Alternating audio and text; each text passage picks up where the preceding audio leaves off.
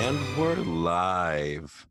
Oh boy, I am so excited to be back with all of you today, pop culture theologians. It's me, your main boy, John. Um, and I'm here to discuss with you His Dark Materials, episode 2, titled The Idea of the North. Welcome back. If you're just discovering this podcast, it's a podcast called The Pop Culture Theologians. It's two, but one for right now. Academics who worship at the altar of pop culture and theology and break down our favorite TV shows with a theological, gender, class, and overall sassy lens. I'm so excited to be here with you today. Make sure you're following us on Facebook and Twitter at Pop Theologians. And, you know, if you want to give me a shout out on Twitter, you can follow me at jerickson85. Some of you listeners to the show may be asking yourself, Marcy, your voice has gotten really low. Well, a little update on my best friend, Marcy. We love her. I love her. She'll be back in a couple of episodes. But for right now, you just have little old me. Well, not little. I am like 6'4". But you have little old me to break down this show and every other show that we will do with you in the next couple of weeks as Marcy does amazing things and continues to fight the good fight, because that's who our girl is. Because although we are pop culture junkies, we're also activists, and it takes a lot of work to do that. So I'm going to try and do my best to embody her filthy mouth, because let's be honest, she swears a lot more than me, and give you all the shade and breakdown that you deserve. So if you haven't yet, hit the subscribe button, leave a review, always 5 stars, of course. And we're going to have a lot of fun as we break down some of this amazing television that we're seeing right now in His Dark Materials. And we've got a lot to talk about. So some of you who have followed the show know we sometimes do what the fucks of the week, but within His Dark Material, since it is children's literature or young adult literature, I'm so sorry, Marcy, because I know she'll be listening. Young adult literature, we're giving you some of our favorite children's books that really highlight what a lot of the work that we see being done critically within this type of field. And in honor of our main girl, Marcy, our HBIC herself, she chose this book this week, and it is, of course, The Hunger Games by Susan Collins. Our love for Katniss, our love for everything Panem, we love it. We are here for it. If you haven't yet, make sure you go back and listen to our episodes where we break down all of the movies. We throw in a lot of book shade there. Many of you who have listened before know I'm not the biggest fan of certain movies. I think they're a waste of time, but Marcy doesn't, and that's okay. And the joy of this right now is it just being myself is Marcy doesn't get to tell me she's right. So for the foreseeable future, and when she comes back, she's probably telling up all the "you're rights" that I'm going to have to owe her. But for the time being, if you haven't read it, I can't imagine you haven't if you're listening to this podcast. But get out there. The Hunger Games. It's an incredible book series. Mockingjay wasn't so good, but it's a little shade, but we'll see where we go from there. And there's like a whole new book series coming out because, of course, monopolies, capitalism, and all these things just want to continue to get the money that they think that they deserve because of all the ways in which these shows continue to percolate and draw attention to them, and all the fun stuff that we do. I'm sure there'll be a TV show on Apple TV or Disney Plus or HBO Max or one of the other million streaming services that have launched recently. So that's one of Marcy's favorite books, and you should go out there and check it out. So with that, I'm so excited to dive back into this exciting world of His Dark Materials. It is getting better and better. There is so much going on, so many juicy, amazing outfits that Mrs. Coulter, the HBIC herself, are wearing. So let's go back into the world of dust. Okay, well, we left off the last episode with Lyra going away with Miss Coulter and leaving Jordan College and trying to settle into a new world where she can go help find Roger. So Lyra is settling in to Mrs. Coulter's luxurious London apartment. This is like an incredible apartment that we see her living in. I mean, frankly, in my rent controlled apartment, I don't have that type of a view, but we all know that she's living her best 1% life. So, Lyra came with her, though, under one of the stipulations that she is actively searching for Roger. Hint, hint, she's not searching for him because she knows exactly where he is because she's the one that kidnapped him. But at least Lyra is getting to live her best 1% life at the moment. And we're starting to see Lyra's different side of her. Before, when we were introduced to her, she was kind of like this wild child running around, running around Jordan College, and really, living with her friends, the Egyptians, Roger, Billy Costa, all the amazing people that were on there and in her life. And she left them because Miss Coulter promised her this new life, promise of the North, and all these things she didn't see. She tempted her, for lack of a better biblical word for where we're going here. However, what we understand, though, is that there's a bigger plot going on underneath just the search for Roger, is that the Egyptians are attempting to try to rescue the missing children that are continuously being taken from them. And they're unsuccessful. And we start understanding that there's a real class breakdown and the lack of resources that we're starting to see from the people in the magisterium to those in the Egyptian clans. When we really start to think about how this world is shaped, there's a class hierarchy. There's the scholars, there's the people that are loyal to the magisterium, who they reward in whatever fashions we see on the show. And then there are the Egyptians who are really living, and out there with the working class, with the people. And it's no shock to any of us who are common critics of what's going on in today's culture that they're the ones whose children are getting gobbled up.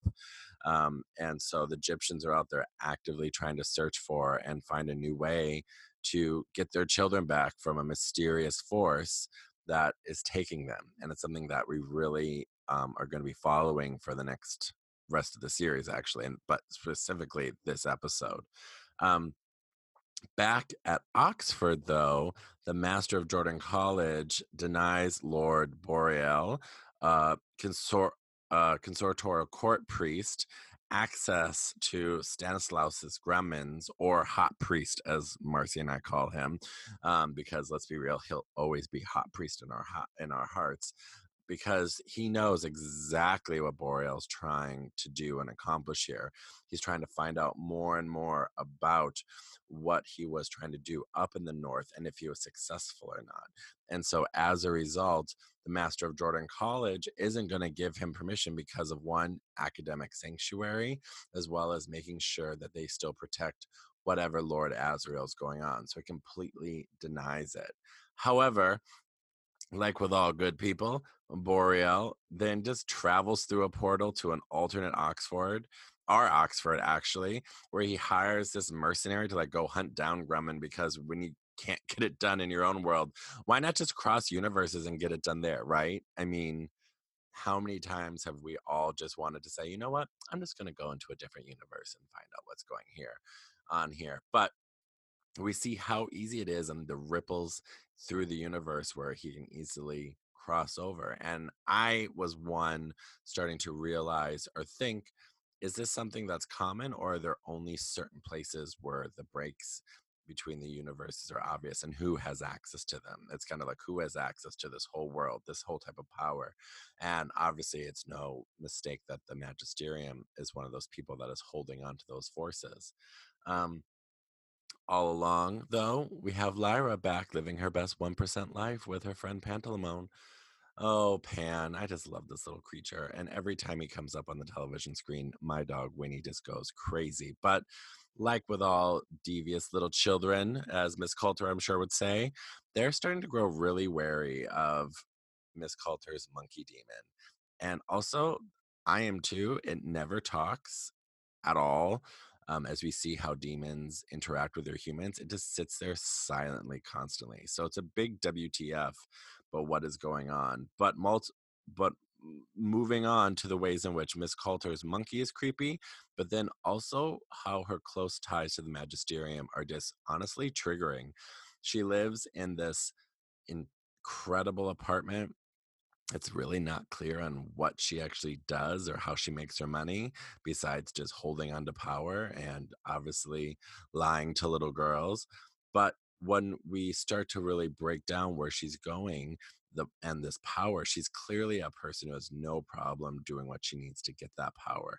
She's in a world that's dictated and ruled by men, and this hegemony that is dictated from the top down, a patriarchy, which she, I don't know if she's trying to topple, but she's living in it and she's trying to do everything she can. And apparently she's succeeding because that's a lot of gold plating in that apartment. Okay. I mean, let's get real here.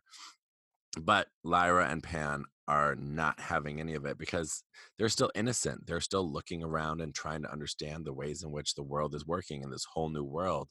And Lyra, as we start to really see throughout this episode as well as the last episode, it's hard to lie to her.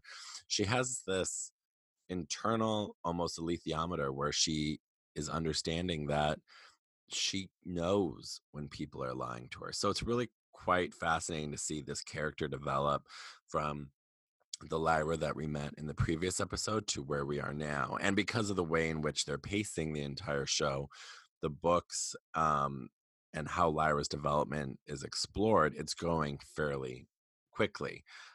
But one thing that Lyra does is she starts to eavesdrop on a conversation with a magisterium member, Father McPhail, and Mrs. Coulter.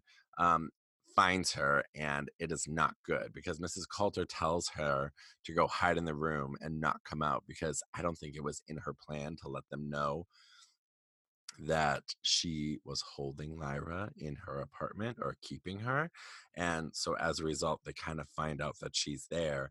And then Mrs. Coulter doesn't like being disobeyed. And this is really where we start to see it break down and understand that she orders her demon to attack Pan.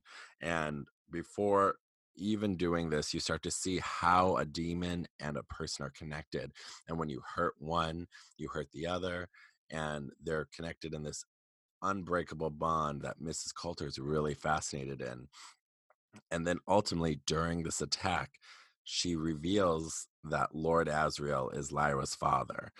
And if you're a faithful reader, this is where these shows start dropping a lot of information and hints about future books, other books that are just being written, or appendices where we start to understand the world of the Golden Compass, and his Dark Materials a little bit more with complexity and understanding that not only does she reveal that Lord Asriel is Lyra's father, but she seems pretty upset about it. And if you are watching her face, something seems to be really wrong about why she would reveal that to Lyra. And as a result, Lyra's had this whole big awakening that now her whole world has been lied to. However, as I said before, you can really understand that Lyra maybe already knew that Asriel was her father and that Asriel was lying to her this whole time. It just wasn't her uncle Asriel, and that he cared about her just a little bit more than maybe an uncle would. Definitely a distant father, definitely one of those Maury episodes of, oh, he's your father. But what we start to understand is that the lies that Lyra has been told are not going to hold up for much longer because she's becoming more aware of the world in which she's around. Additionally, then we get back to the HBIC call to herself and her unresolved feelings when it comes to Azrael. I mean, I would too if James McAvoy wasn't in love with me, but like, still, girl, we need to get her into some sit therapy, like stat, because she's got a lot of unresolved anger. She's got a lot that she's not telling anyone. And that if you've read the books, you know where it's going from, and coming from and going to. But girl, Coulter, come on, just wear those fabulous clothes and just give a boy a break or something. I mean, let's go here. But this is where we understand why she starts to be so mad, because Lord Asriel has this person that she's been looking for, Lyra, and the larger purpose Lyra obviously is going to be playing in this entire universe. So, not just all about, making, James McAvoy's character love you. I mean, I would make James McAvoy's character love me whenever I could. However, we need to get Miss Coulter a little bit of help. Maybe she can use like one of those apps where it could be like a mobile therapy device or something like that. Um, but then what happens is Lyra's whole world is starting to be crashed down a little bit.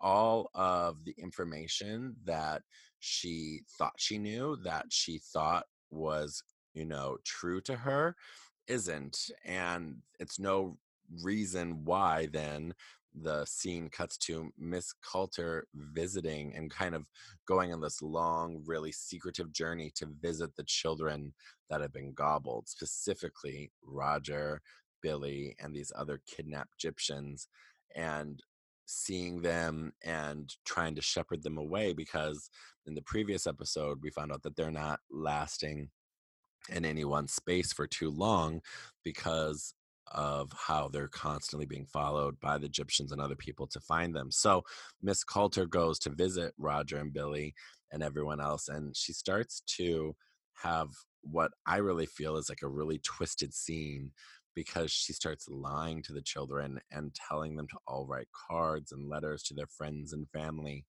And unlike Billy, Roger doesn't have any family, so he wants to write to Lyra. And Mrs. Coulter knows that. And, with them writing these cards, they're almost brainwashing them and giving them this sense of hope, not knowing what's really in store for them and thinking that, their families are going to let them know that they're okay, that these people who have them are going to send their letters. But at the end of the day, when she ends up leaving, she then throws them into an incinerator, and the look of pleasure on Mrs. Coulter's face as she burns those letters and with zero remorse just knows that she is this hardened character.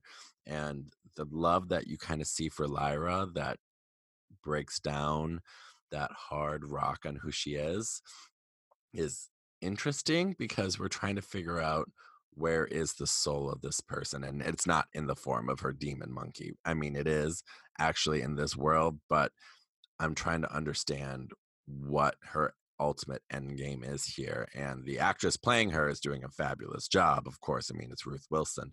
But when we start to really look about how she's actually supposed to feel about Lyra in the books and Lyra's purpose, it's a little bit different. But nevertheless, she's continuing to move on, but she is obsessed with her mission to get these kids to the north to continue their experimentation on them for what they're trying to do revolving around dust.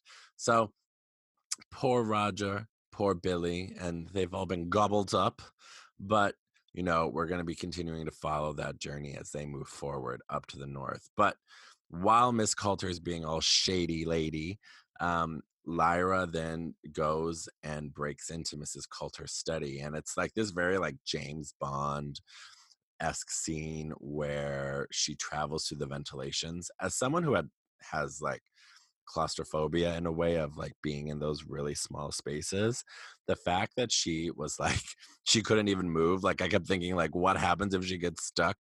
It was a little shocking, but she then goes through the vents because she realizes that's how Mrs. Coulter's demon can be away from her, because he's traveling in and around the air shafts and the ventilation shafts in the apartment building, while Mrs. Coulter's in another room, not to alert people because he's trying to spy on Lyra. But she goes into her study, breaks in, and she finds out that Mrs. Coulter is involved with the General Oblation Board of London, that she actually is the Gobblers, and that she actually is the one behind this this force that took her best friend as well as Billy and everyone else. And, she's constantly having these truths or these lies ripped and retransformed and helping better shape the world in which she's been forced into, but it's making it become a lot more clear for Lyra. And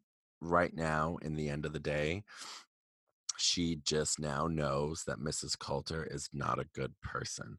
But Mrs. Coulter knows a lot and she's promised Lyra a lot. So she's not really at the moment trying to figure out what the purpose is. She needs to get away from Mrs. Coulter because she now knows that the only way she's ever going to find Billy is by herself and through her own actions. Mrs. Coulter's not going to do it for her. Mrs. Coulter has Billy herself, and Lyra finds that out. So, Lyra understands that, Mrs. Coulter's demon as well as Mrs. Coulter do not have the best intentions when it comes to her. Um, so then, Lyra understands that, she can't really trust what's going on in her apartment or when she's sleeping because that demon monkey is literally watching her all the time. But as she then is in the study, she starts to understand that the elevator is coming back up with Mrs. Coulter and that she's back and she has to get out ASAP. And she rushes into her bedroom and then Mrs. Coulter comes in to say hello. And she's kind of all like, hot and bothered because she just ran through like a small little ventilation shaft. She got there through there way too quickly, by the way. But she doesn't want to give anything to Mrs. Coulter to make her think that she was doing or sneaking around in her office. So here we go. But then she hides and covers up all the ventilation shafts that night before she goes to bed. So she doesn't allow her demon monkey to like kind of spy on her anymore. And she hides the alethiometer even more so and now keeps it with her because she knows Mrs. Coulter's not her homegirl anymore. Okay. But then we flash forward to this, what I'm calling a 1% party. That's held in Mrs. Coulter's apartment. And every swanky person is there. They wear fabulous outfits.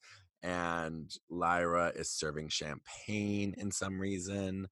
Clearly, she is serving Mrs. Coulter in some way. But, it's like just so reminiscent of like child labor and the ways in which people just have no regard for children. But she's walking around serving champagne and she serves it to this journalist named Adele Starminister, and she is trying to let Lyra know that FYI, Mrs. Coulter is actually the oblation board, that Mrs. Coulter is the one that's behind the gobblers, and Mrs. Coulter is the one that she needs to run away from as quickly as possible, and is what understanding that Lyra is not safe in Mrs. Coulter's home, and that if she remains to stay there, the gobblers and everyone else are just going to be out there kidnapping children, and that's something that Lyra cannot do. So, as a result, um, Boreal and Mrs. Coulter see Adele speaking to Lyra and obviously freak out because clearly Adele came with all of the receipts. And Boreal takes her away and says, "You're not supposed to be here. You're like a journalist. This is not a First Amendment world, obviously." Um, and he takes her downstairs and puts her in the back of this car. The look on her face was terrifying because she knew what was happening. And we all know Boreal doesn't really have the best intentions for people. And what happens is Boreal kills Adele by crushing her demon, further emphasizing that if you kill someone's demon, you kill them. And if you kill the person, you'll kill their demon. But as a result, Lyra and Pan flee. They get the out of Mrs. Coulter's apartment with the alethiometer while this is all going on because she is terrified about what's going to happen next. And she runs and leaves because the lengths that Mrs. Coulter and Boreal and the Magisterium will go to preserve power is quite terrifying. But that is how power is, though, right? We've broken this down a lot on the podcast that absolute power corrupts absolutely. And as a result, Mrs. Coulter doesn't want to give it up, but she then discovers that Lyra's gone and she's trying to figure out how and where she can get her. But Lyra and Pan are like, "Peace, Mrs. Coulter, gotta go." So, it's quite fascinating to see Mrs. Coulter freak out in that fabulous dress and understand that Lyra got the hell out of Dodge. But here we are in understanding the ways in which Lyra is not going to be staying there any longer. She knows she's not safe, and she knows Mrs. Coulter is bad news. She is bad, bad news. Also, Boreal is like this twisted version of Luther, that TV show Luther, that obviously is incredible, but with a snake, and it's just terrifying because he actually does represent this really evil type character, with really what's going on in the world, of the Magisterium and what's actually happening up north and how scared they actually are of Lord Asriel, of the scholars at Jordan College, and then ultimately what Mrs. Coulter is trying to do to protect Lyra. And Boreal is, in my opinion, aware of that in the show, and it's clear because he's trying to keep everything and all the pieces of their puzzle put together. So, what's understanding here is that Lyra is now out in the world running as quickly as she can to get away. And we see the gobblers and their demon, in the corner, as she's, trying to rest. And before you know it, they capture Lyra and Pan, and it's the end of the episode. It's left on a cliffhanger that we don't know who or where, she's going, who took her, where she's going. We assume it's the gobblers, or where she's going to go. Is she going to go up north? But nevertheless, she was taken, and it's really scary because Lyra obviously is our heroine, and we want nothing to happen to her. One of the really important things that I think that this episode really stressed was trying to show the relationship that Mrs. Coulter wants to have with Lyra and crafting it into the woman that she wants Lyra to be, almost just like herself. This isn't a spoiler alert because we're going to get there in our next episode. But if you can read the tea leaves, as we should say, Mrs. Coulter wants Lyra to look and be like her because she wants to mold her into this person of power and privilege.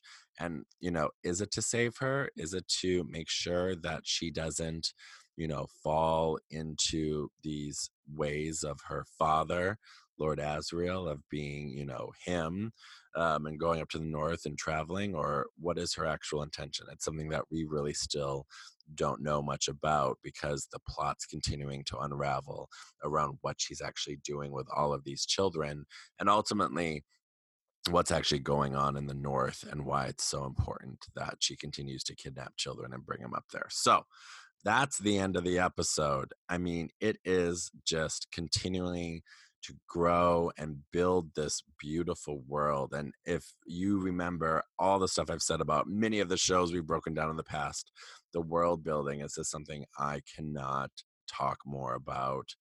Like, I mean, it is just incredible. I mean, I want to just break it down scene by scene, but I'm just left there, mouth agape. I mean, these worlds are beautiful, and it's so nice to see shows take such a wonderful and craftsman like tone to creating a world that is supposed to be like ours, as you see when Boreal goes over to the other Oxford, but keeping them here and shaping the world of this magisterium controlled, very male dominated, children, hierarchy, very centric type of way in which they're trying to consolidate power into one and one source. It's just fascinating from their version of London to how they travel around. I'm just really impressed with this being the second episode of a series, a fantasy series, nevertheless, that's really putting its money where its mouth is to better understand the ways in which this show could have so much potential. And I really hope it does because the show is just becoming something that we're seeing a lot more on Twitter. Obviously, in a couple of episodes, we're going to get to some of our favorite characters that we see on it, not, with Lee Scoresby and everyone there, but the show continues to grow, and it's so fascinating to continue to watch it go on. So, with that being the end of the episode, we've got a lot to look forward to.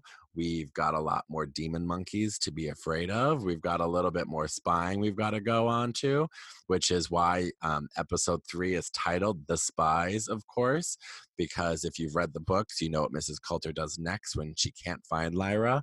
But at the end of the day, this show, more fabulous outfits by the head bitch in charge herself, Coulter, and that frickin' demon monkey are going to just continue to constantly make and help us understand the world of the Magisterium, the world of dust, and really what the hell is going on with these gobblers and what they're doing to these children. So I hope you'll join us next week. I'm so excited. Make sure you go and leave us a review on iTunes, follow us on Facebook, on Twitter, SoundCloud, Stitcher, everything. Give some sass to Marcy online, tweet us, and follow along with us as we continue down this amazing world of His Dark Materials and all of the joy that it is bringing us. See you next week.